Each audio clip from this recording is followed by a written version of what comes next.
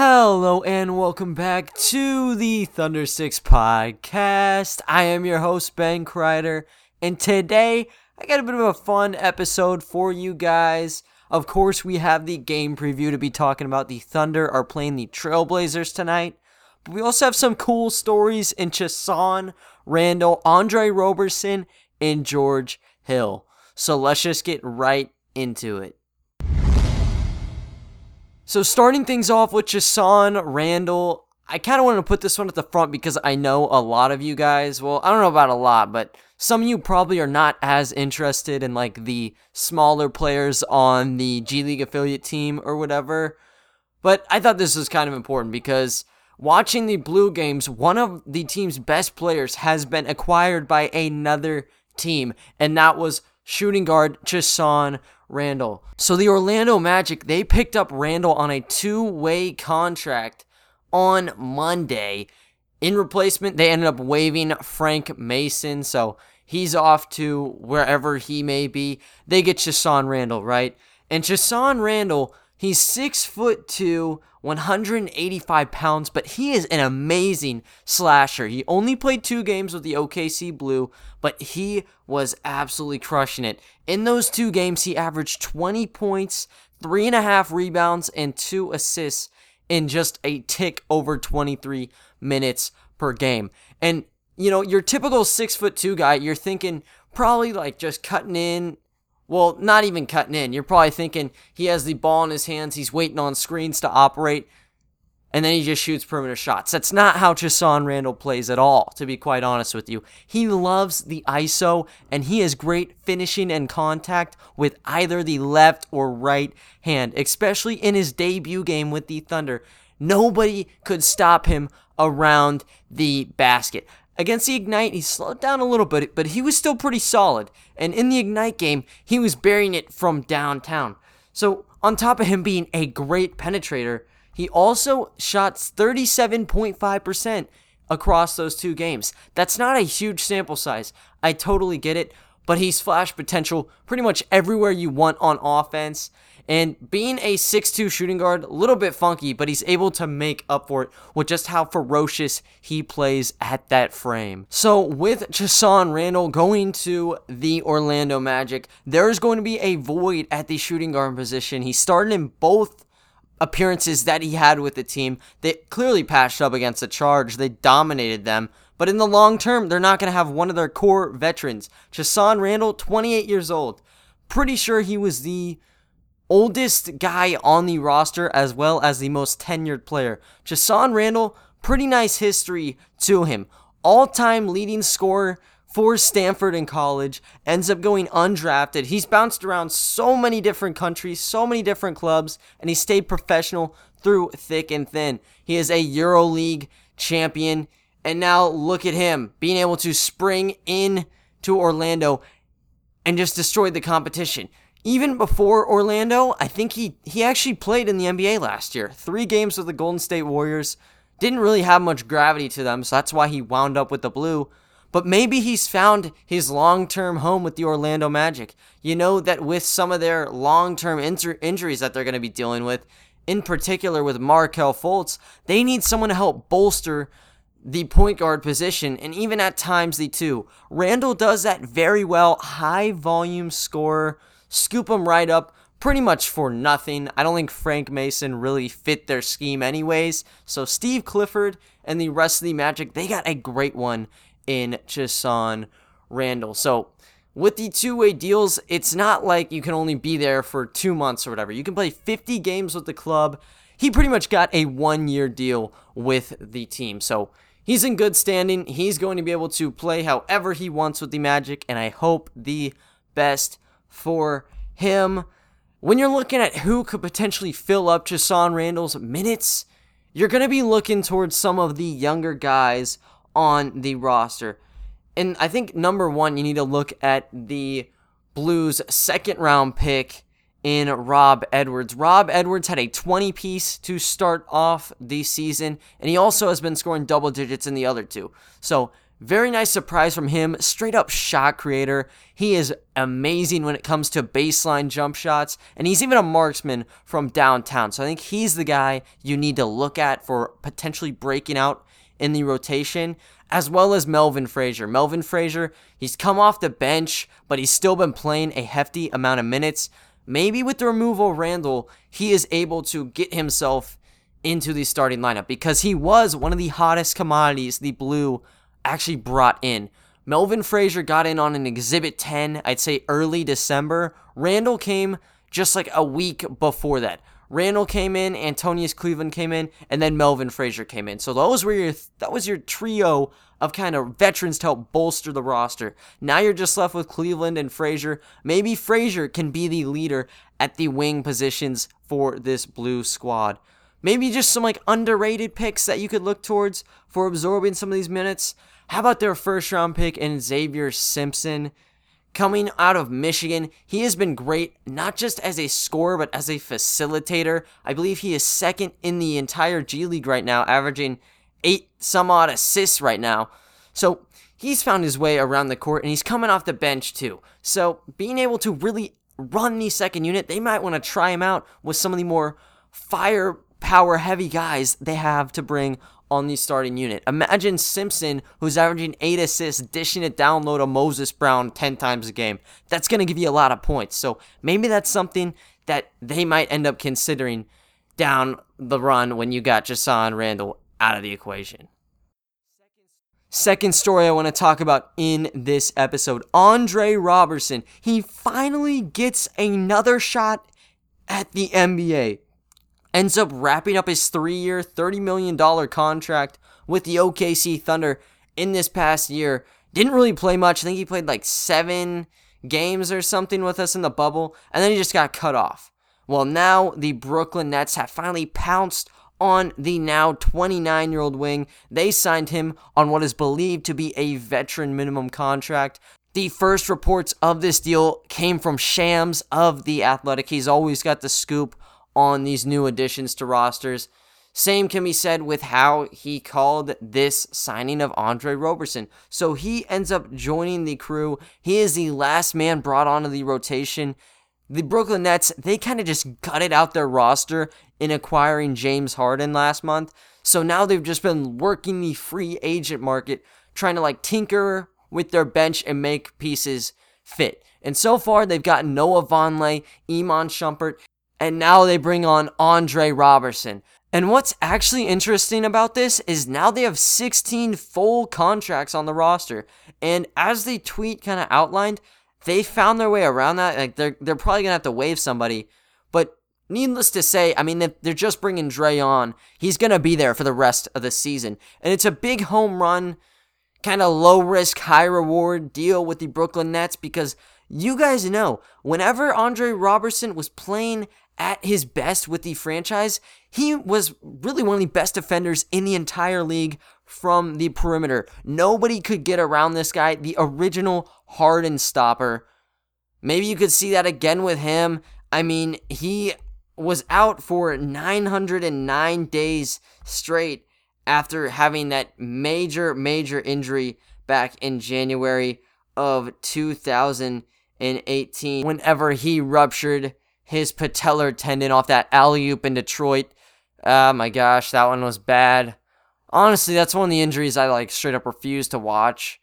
It was pretty bad, but yeah, so 909 days, ends up finally coming back to play with the Thunder in the bubble, but didn't really have much meaningful minutes. He scored 2.9 points, had 3.9 boards and 0.6 assists in 12.4 minutes, playing 7 games with the team. That's not really enough to get you a contract, especially whenever you had such a major injury tacked on you.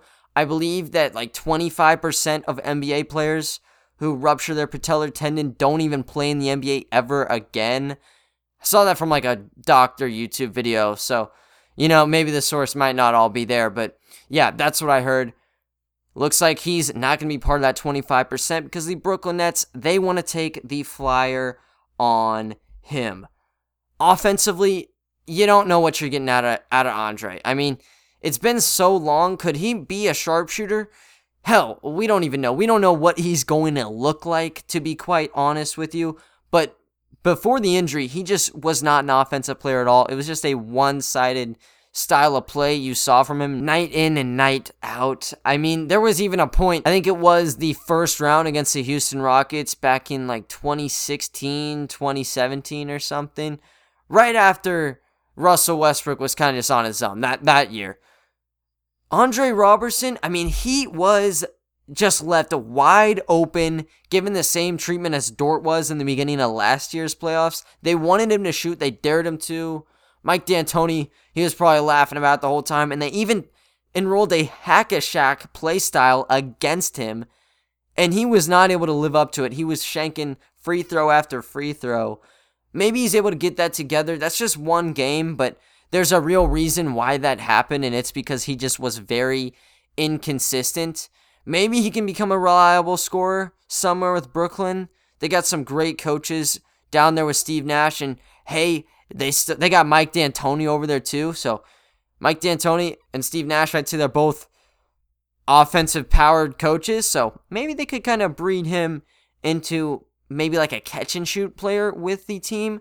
I think it all comes with the defense, so that's why they brought him on. That's what the whole league knows him for. No one's looked at his offense and said that's why he's in the league, because he wouldn't be in the league if he didn't have that defensive game. He wouldn't have been drafted, to be quite honest with you, out of Colorado.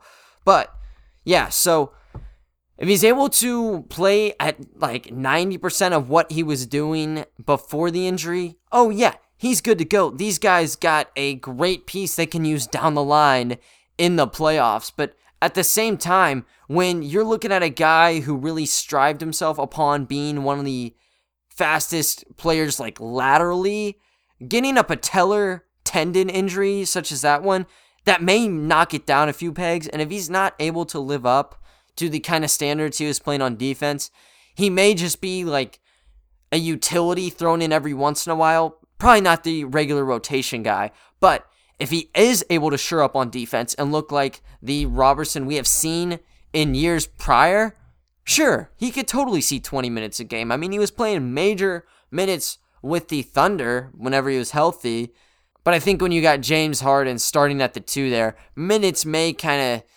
be suffocated just a little bit. So he'll have to fight for every single minute he gets, but if he's able to stay as a competitor on defense, he's going to find a way, and I think even come playoff time, he will have an enhanced role, because that's when defense really comes up big. The last story of the day, it comes from George Hill, and this is finally the first kind of spurt of trade rumor news we have coming towards the Thunder's way. You know, you've always heard like speculation, and I think it's been pretty clear that the Thunder, they are sellers in this trade deadline. They just haven't got any publicly known interest towards any of their players until now, because on Monday, the Philadelphia 76ers inquired about George Hill. And as firstly reported by Jason Dumas of Bleacher Report, they also inquired about DeLon Wright from Detroit. So they had two guys there in George Hill and DeLon Wright. I think both teams, they're kind of in a similar spot. Like OKC, they want to trade pretty much anyone. Detroit, they're in rebuild mode. They'll give away DeLon Wright. Both teams want assets. That's just simply how it is. But it's just going to come down to what Philadelphia needs come the deadline. Now, George Hill, as we all know, he has been sidelined with this thumb injury. I think he had a procedure done maybe a few weeks back on it. He's going to be returning around March. I think that is the kind of common consensus there, whether it's early March, mid-March, late March. We don't really know. It's kind of unclear, but he's not going to be returning in the month of February. So we're not really going to see him if he ends up getting traded, but it is what it is. He was really great for us, though, before he had that thumb injury. Played 14 games with the team, started all of them, and he averaged 11.8 points, 2.1 rebounds, and 3.1 assists in 26 minutes a game. Perfect kind of glue to Shai Gilgeous-Alexander, I'd say. Shai Gilgeous-Alexander, as we've seen, he likes attacking the basket and he likes orchestrating everything. So he'll go inside, he initiates the offense. If he has a wide open man outside, he's going to kick it out there. If not, he'll take the shot on his own. George Hill is a guy who can do what SGA does in terms of penetrating all the time and making the correct reads whenever you're driving, but he's also one of the best catch and shoot players in the entire league. He's shooting 47.5% from downtown off of catch and shoot shots. Way far ahead of everyone on the Thunder, and it's pretty high up when you look at the league statistics as well, when you filter out, those outliers where they play like 2 minutes and they hit 1 3 off a catch and shoot. Yeah, throwing those out, it's probably one of the top 10 catch and shoot players. And just looking at his history, best three-point shooter last season with the Milwaukee Bucks, that definitely has some merit to it. Philadelphia 76ers, they're trying to stack up on shooters to kind of help out Ben Simmons. They traded for Seth Curry with Josh Richardson, which at first seemed a little puzzling. Seth Curry has been great for them, though. Maybe they want another hit on this sharpshooter kind of guy in George Hill, because he definitely will provide that if brought on to the team. I think with recent attempts by the 76ers to get James Harden, there was a deal in place that was on the table. I think it was Ben Simmons, Matisse Thybulle, and a lot of picks. It ended up not happening, but it showed the cards that Daryl Morey and his franchise kind of had on the table. They want to win, and they want to win now. They want the Larry O'Brien trophy, and if that means giving up a little bit of their future to get a veteran such as George Hill, they'll probably go ahead and do it, to be quite honest with you. And with the East always being open, yeah, I think it amplifies it tenfold. We know what they're doing.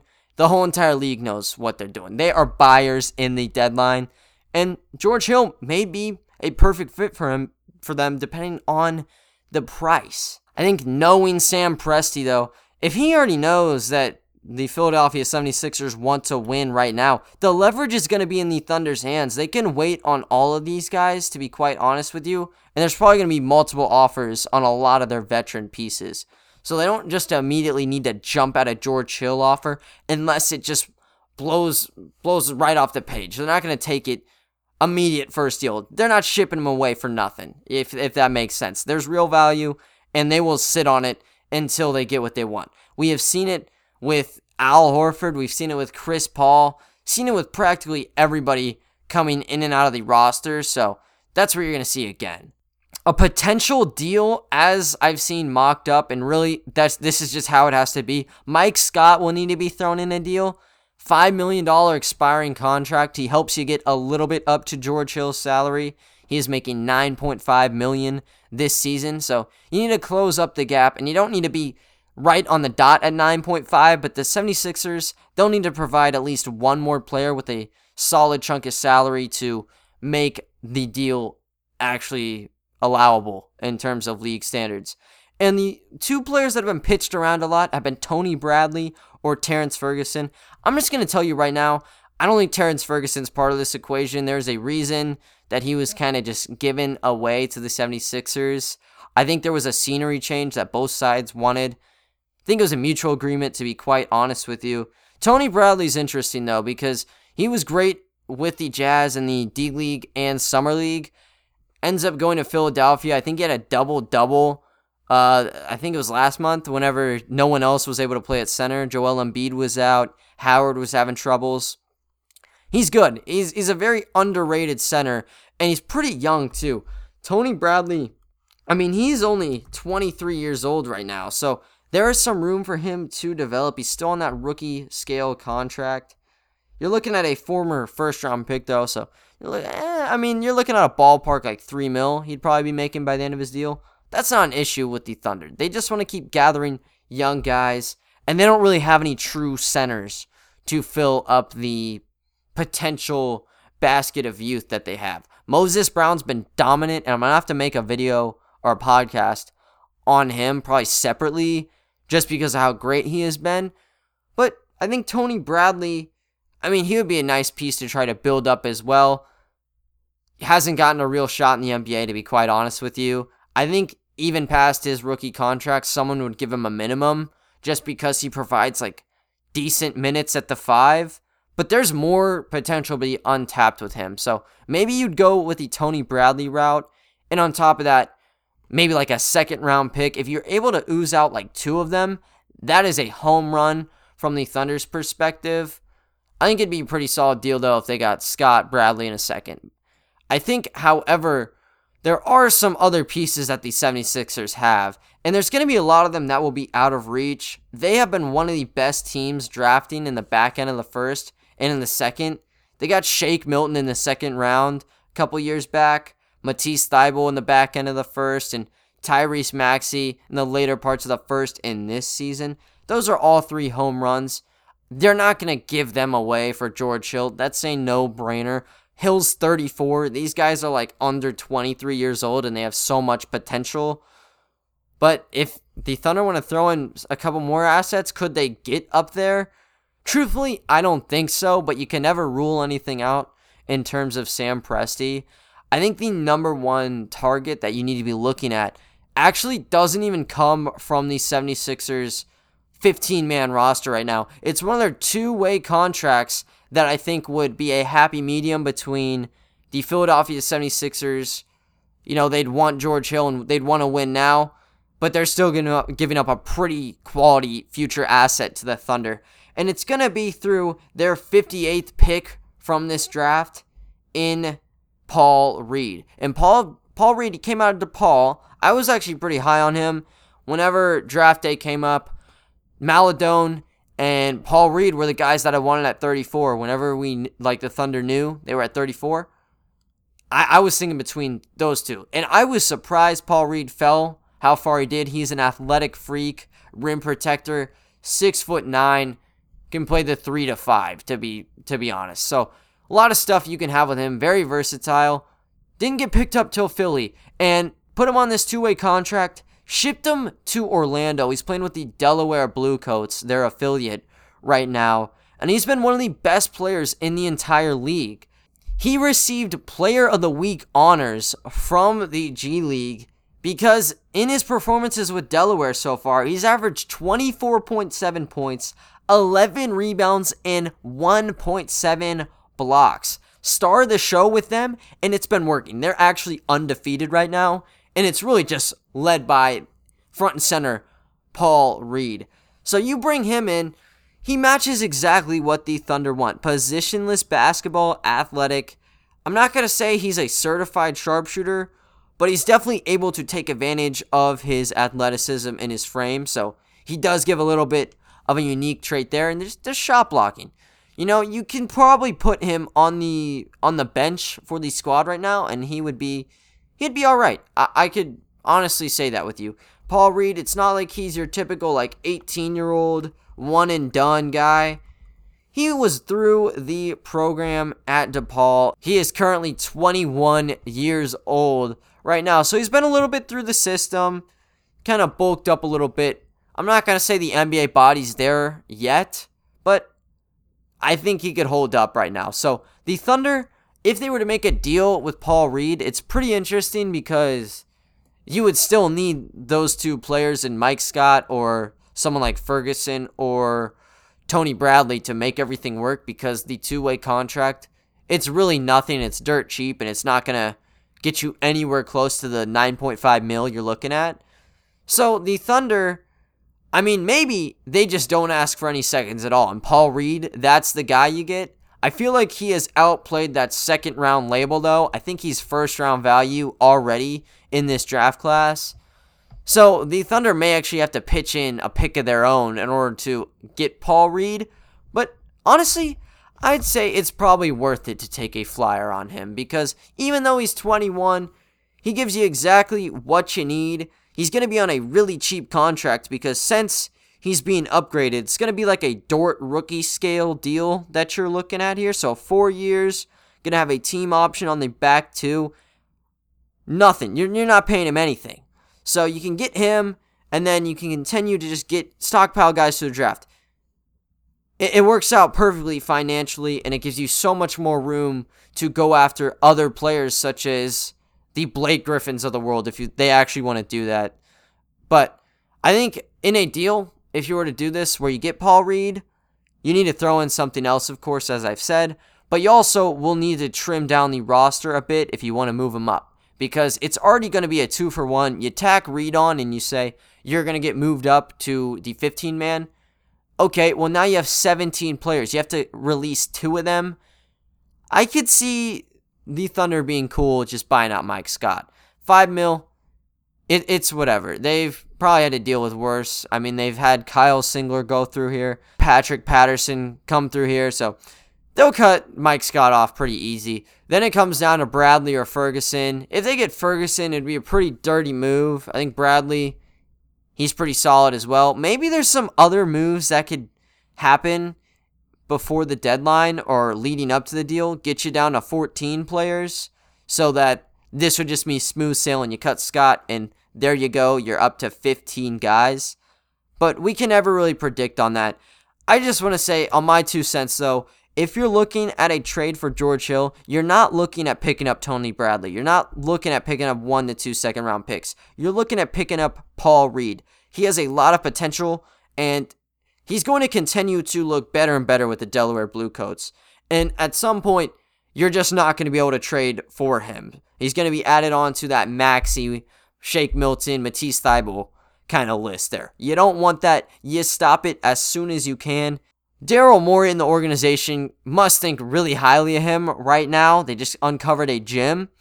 But maybe they'll be able to pry them away with a little bit of incentives. Get yourself a playoff booster in Hill, and even if you want to throw in a pick, I'd say why not. But yeah, that's just my take on it. Will be fun to see what ends up happening with George Hill if he goes to the 76ers, and if a package would just include maybe 2 fillers and a pick, or if there's maybe something more to a deal. To just tie things all up, you already know the Thunder are going to be playing tonight. They're playing against the Portland Trailblazers at 7 p.m.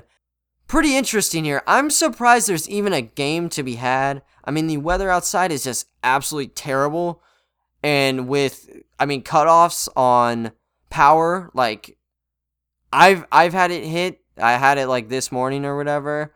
And other people are going to have their power just tapped off in these mornings.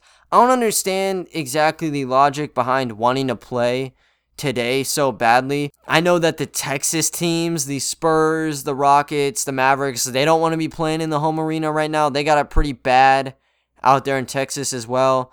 Surprised that no one stepped in from either the Thunder organization or, just the government in general to say no to this game. I feel like it probably would not be that hard to do that. I saw from Joe Musato of the Oklahoman that they were not going to have all the lights on in like the outer bowl and, maybe where like you walk in and all that. But come on, you're still going to be using a lot of power. And whenever there's people that literally don't have any and are not going to have any, it's pretty crazy. But, it's still going to be something to watch tonight. You can look forward to that, I guess, out of all the random crap that is going on. Going to be in the peak again. Portland Trailblazers, they still have a ton of injuries. Rodney Hood is going to be out. Harry Giles is not going to be in the game. And you also got your 2 pretty big names in CJ McCollum and Yusuf Nurkic still out for the long run. For the Thunder, you got the same usual suspects out. Shai Gilgeous-Alexander and George Hill are not going to be here. But Theo Maledon, he's finally been upgraded to available for this game. He's been out for a long patch of games due to health and safety protocols. He had like 1 game where he was able to play, and then he just got bumped right back down to the inactive list. We're going to see action from him again. Does he end up reclaiming his starting role over Kenrich Williams or Justin Jackson? Both of them have been playing at a starting level. You can throw Maledon back in there, but are you going to boot one of those guys out? That's really who it's going to come down to. I think Diallo, pretty evident he's going to stick on the second unit, but we saw Maledon playing at the starting 2. I think he played at the starting 1 when SGA was hurt and he wasn't, so we'll see what they do with the rookie there. I think with SGA out again, it's going to come down to some of your bigger role players. Whenever the Thunder ended up matching up against the Bucks, the role players, they starred, and it started with Justin Jackson. He's had 2 straight games where he's dropped 20 plus. He had 20 points against the Nuggets, and he had 22 against the Bucks, including the dagger 3-pointer from the top of the key. Behind him, you had Al Horford, who has looked amazing, not just as an interior threat, but he's also been distributing the ball very, very well. Lou Dort been active as can be, penetrating the basket, and Justin Jackson, really hard to play offense, or at least how you'd like to play offense when you got him roaming around the floor. I think Darius Bazley, another wild card, he always is. Couldn't get anything to go against the Nuggets, goes up against the Bucks, and he balls out. He had 18 points on 8 of 13 against them. Really just a lot off of driving inside. Shot just 2 of 7 from deep. If he's used as a catch-and-shoot player, you're going to need the production from him. He's going to be squaring up against Carmelo Anthony and Robert Covington. In the first meeting, Carmelo Anthony looked very, very solid, and he's looked great all year. You can't let Carmelo Anthony or Rocco get in any sort of rhythm in this game, as well as some of the others. Anthony Simons and Gary Trent, they had 20-point games against the Thunder last month. You're not going to be able to let that happen. Anthony Simons, amazing shot creator off the bench. And with Gary Trent, he's turned into a great sharpshooter. He's playing the CJ McCollum role needed as of right now. And you still got Damian Lillard. You don't have SGA to arm up with him. Is Dort going to be taking him? Is Williams going to be taking him? Is Maladone going to be taking him? So many questions when you evaluate how we are going to see the roster in full effect tonight. But you just need to lock him down primarily. Get him locked down, force it onto some of these smaller guys. You may be able to shift the cards into your favor. I think when you cue in on who to watch out on, you actually need to start with Hamidou Diallo. Shot just 3 of 16 in the last game, but against the Trailblazers, he looked really good. He had 11 points on 5 of 8 shooting against them last time, and that's kind of where the snowball effect happened, where he turned into a 20-plus point per game guy for a little while. Maybe he can kind of reinvigorate his shooting against the Trailblazers tonight. And you also just need to look at Al Horford defensively. The Thunder, they barely won the game against the Trailblazers back in January. They won 125-122, and it's because they could not get a board for anything. Enes Kanter, he had 23 rebounds against the Thunder, and this was back when Horford just was not playing. Roby was in the starting unit. Now you finally get Horford back. You cannot allow Enes Kanter to go off and give extra possessions, because that's what left them in a spot to take the game. Luckily, the Thunder fended them off, but they need to learn from their mistakes and hold them away from the glass. Also, they've been looking amazing as passers. I think their last game was like the 7th straight. They've had 20 or more, and they had 32 in the previous one. Just keep the ball moving. With Maladone, maybe the style maybe shifted to more of like a pick and roll offense, but even with that, he needs to be passing out. I don't want him jacking up 10 shots in the game. I want everybody spreading the love around, and hopefully that should result in some high quality looks. But other than that, guys, that is going to wrap up today's podcast. I thank you all for listening, and I will talk to you all next time. See ya.